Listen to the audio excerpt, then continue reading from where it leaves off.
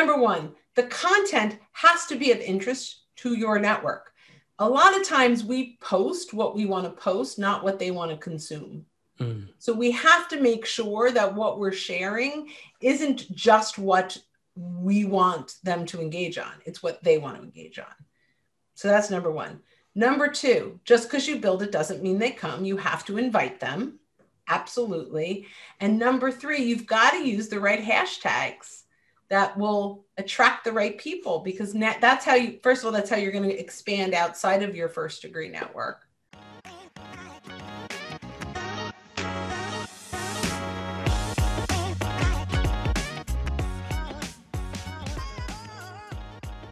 Hey everyone, thank you so much for joining us. Today I'm joined by Bryn Tillman, who is CEO at Social Sales Link. Bryn, you also have a podcast called Making Sales Social. How are you? I'm good. How are you? I am doing fantastic. Thank you so much for taking the time to chat. It's funny because this sales community is absolutely a family, right?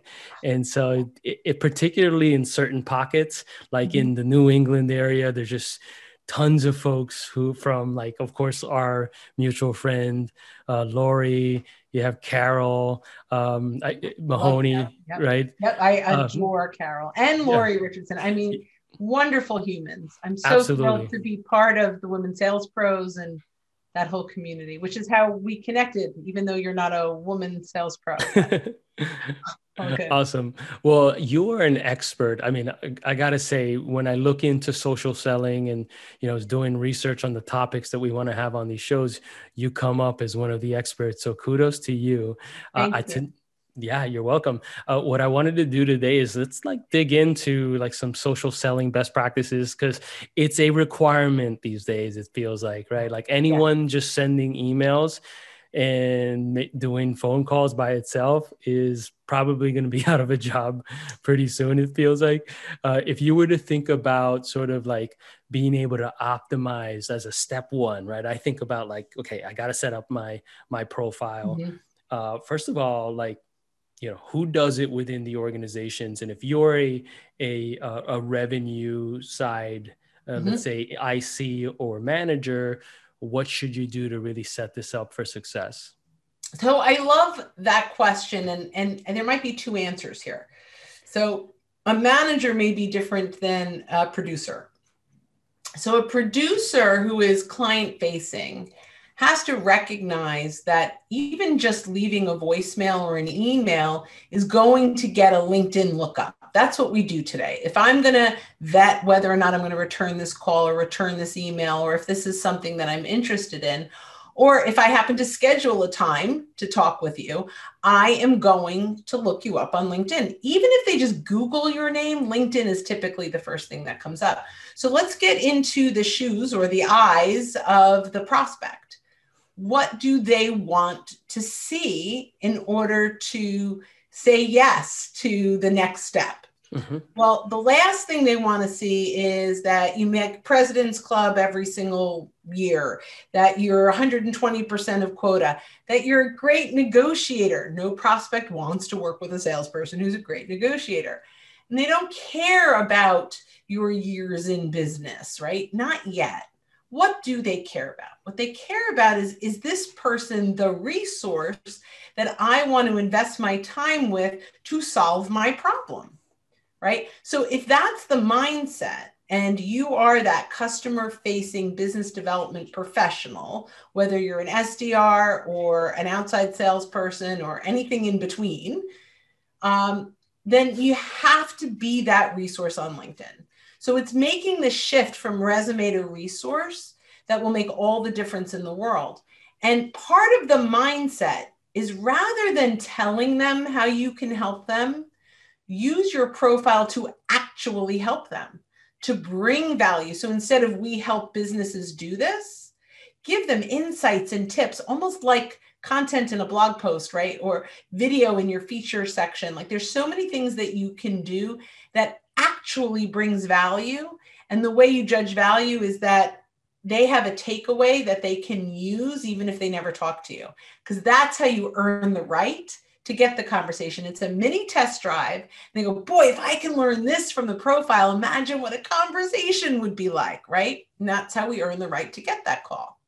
Now, a manager, although could follow those same guidelines, they may be in a different position. They may not be the same client facing. They may be recruiters. So their profile needs to talk to their audience. So if they're looking to build the team, then they want to talk about culture and how they treat their people and their values, right? Because that's what a candidate will get attracted to. So you have to look at, what do I want to get out of LinkedIn? And then position your profile to make sure you're talking to your targeted audience. I love that. And so I'm interpreting that as messaging on the tagline, header, the headline, yep. the about image, section. The about it section. And then I put a bunch of like just videos and content also in every job, just for myself, right. just to make it sort of more robust and just from a visual perspective. Maybe I'm just like, I love that. No, you know if what you I mean? looked at my profile, almost and so my job description, because if you could thread together. I was an SDR and then a field rep and then a manager and then a regional director. I don't use the threading that way. I use that to highlight my deliverables. So you'll see LinkedIn profile makeovers, membership, training for teams. All of those have their own category underneath my primary CEO at Social Sales Link. And most of them have either a podcast or a webinar or some kind of content that supports that particular deliverable. So I love that you're doing that. Awesome. And for folks out there, one of the things that I see like executives or C-level folks do, and it sounds like, what you're talking about is like the culture, just like social topics, things like that, to attract people to be able to come and work at your organization. And so I've seen that quite a bit, like Manny Medina over at Outreach. I know he does a lot of that stuff. Mm-hmm. He's, yes. David Cancel over at Drift, of course, shout out to Boston there. Right. So that makes a lot of sense. Thank you for sharing. If you were to think about like lead generation, I call it lead generation is probably antiquated at this point.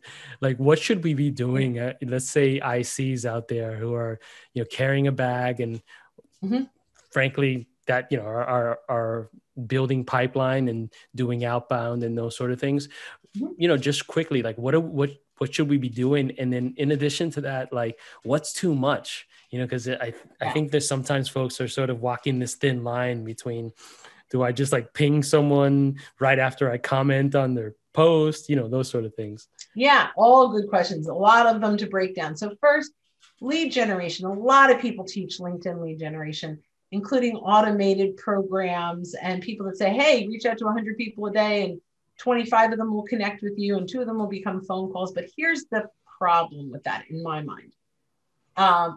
The challenge, and I'm not right, or it's not a right or wrong thing. It's just what resonates most with me. So I don't want to say if you're doing that and it's working, not the automated thing, but if you're connecting with a lot of people. But here's what happens. If you cold call on the phone or even an email, right? You cold call on the phone, they hang up on you, they delete your message, it's done. There's no harm to your brand.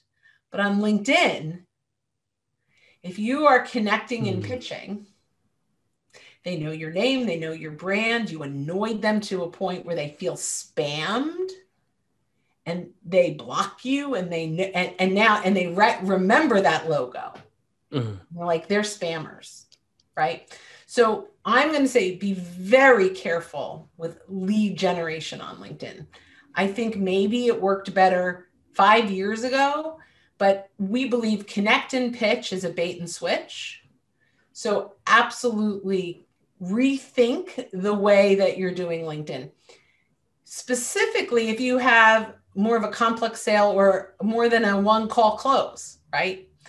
So what does that look like? It really looks like building real relationships through offering value and insights and conversations, understanding that the sale will come when the time is right.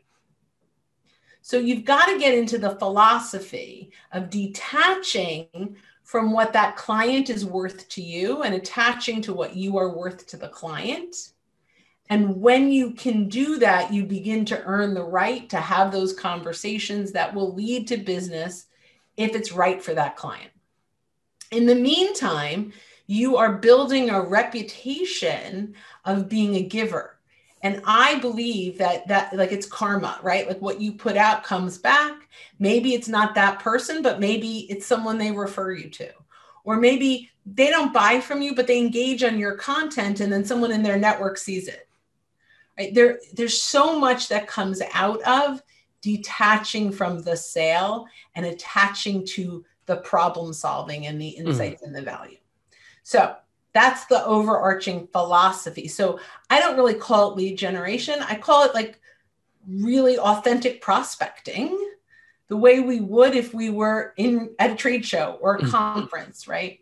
So you said content. So let's first talk about what I think is more valuable than almost anything a salesperson can do, which is not constantly share content, whether it's curated or original, but it's engage on other people's content.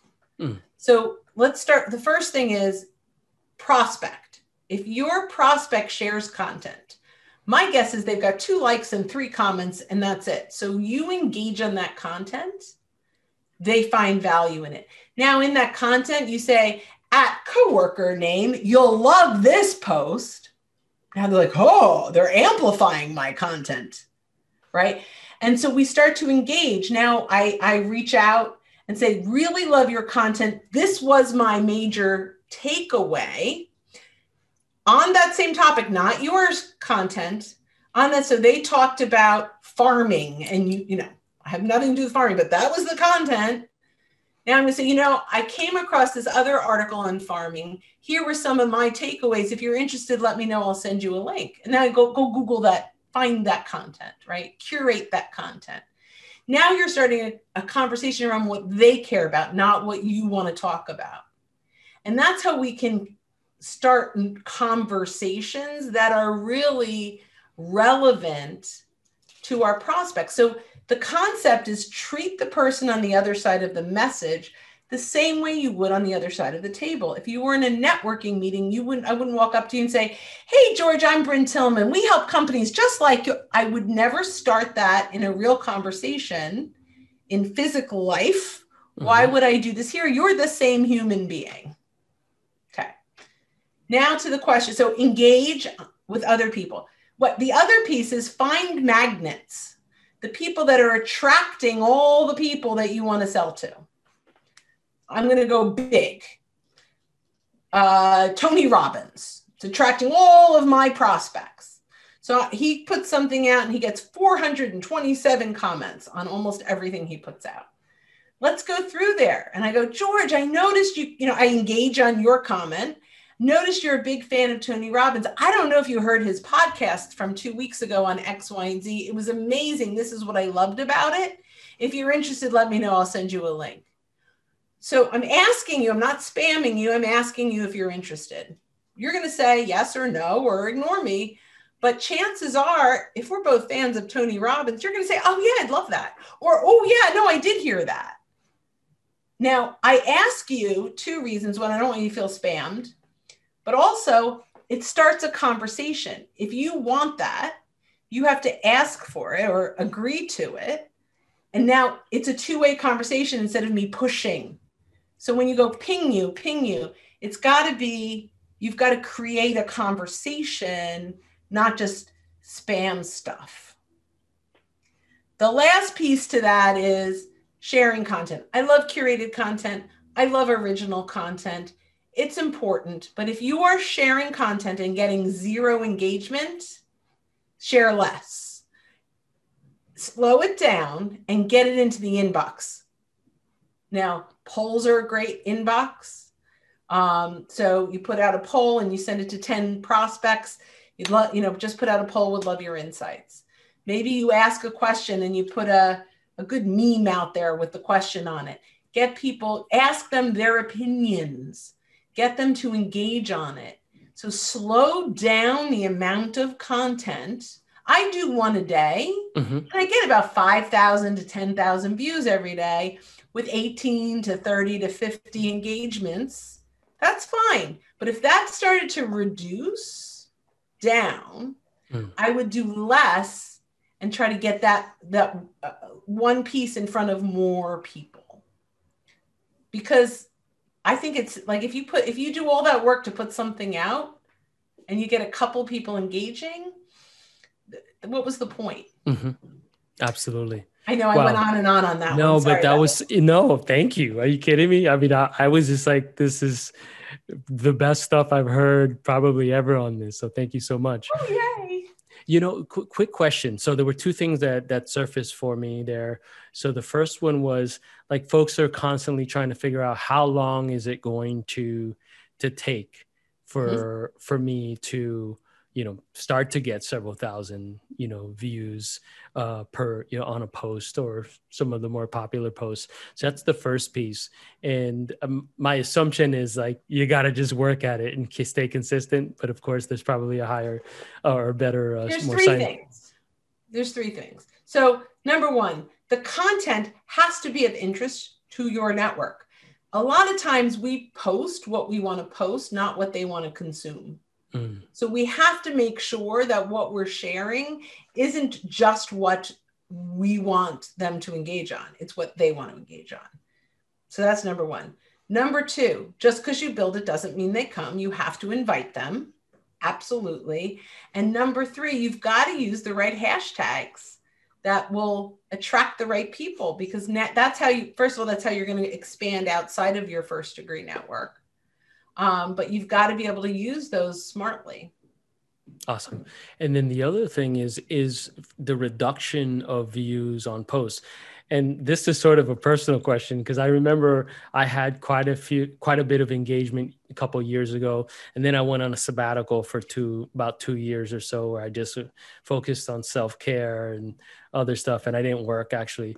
And everything went to crap. Like I started to, like recently, a couple months ago, I was like, what happened here? I have, whatever, 15,000 followers or whatever that I had accumulated over 10 years or something.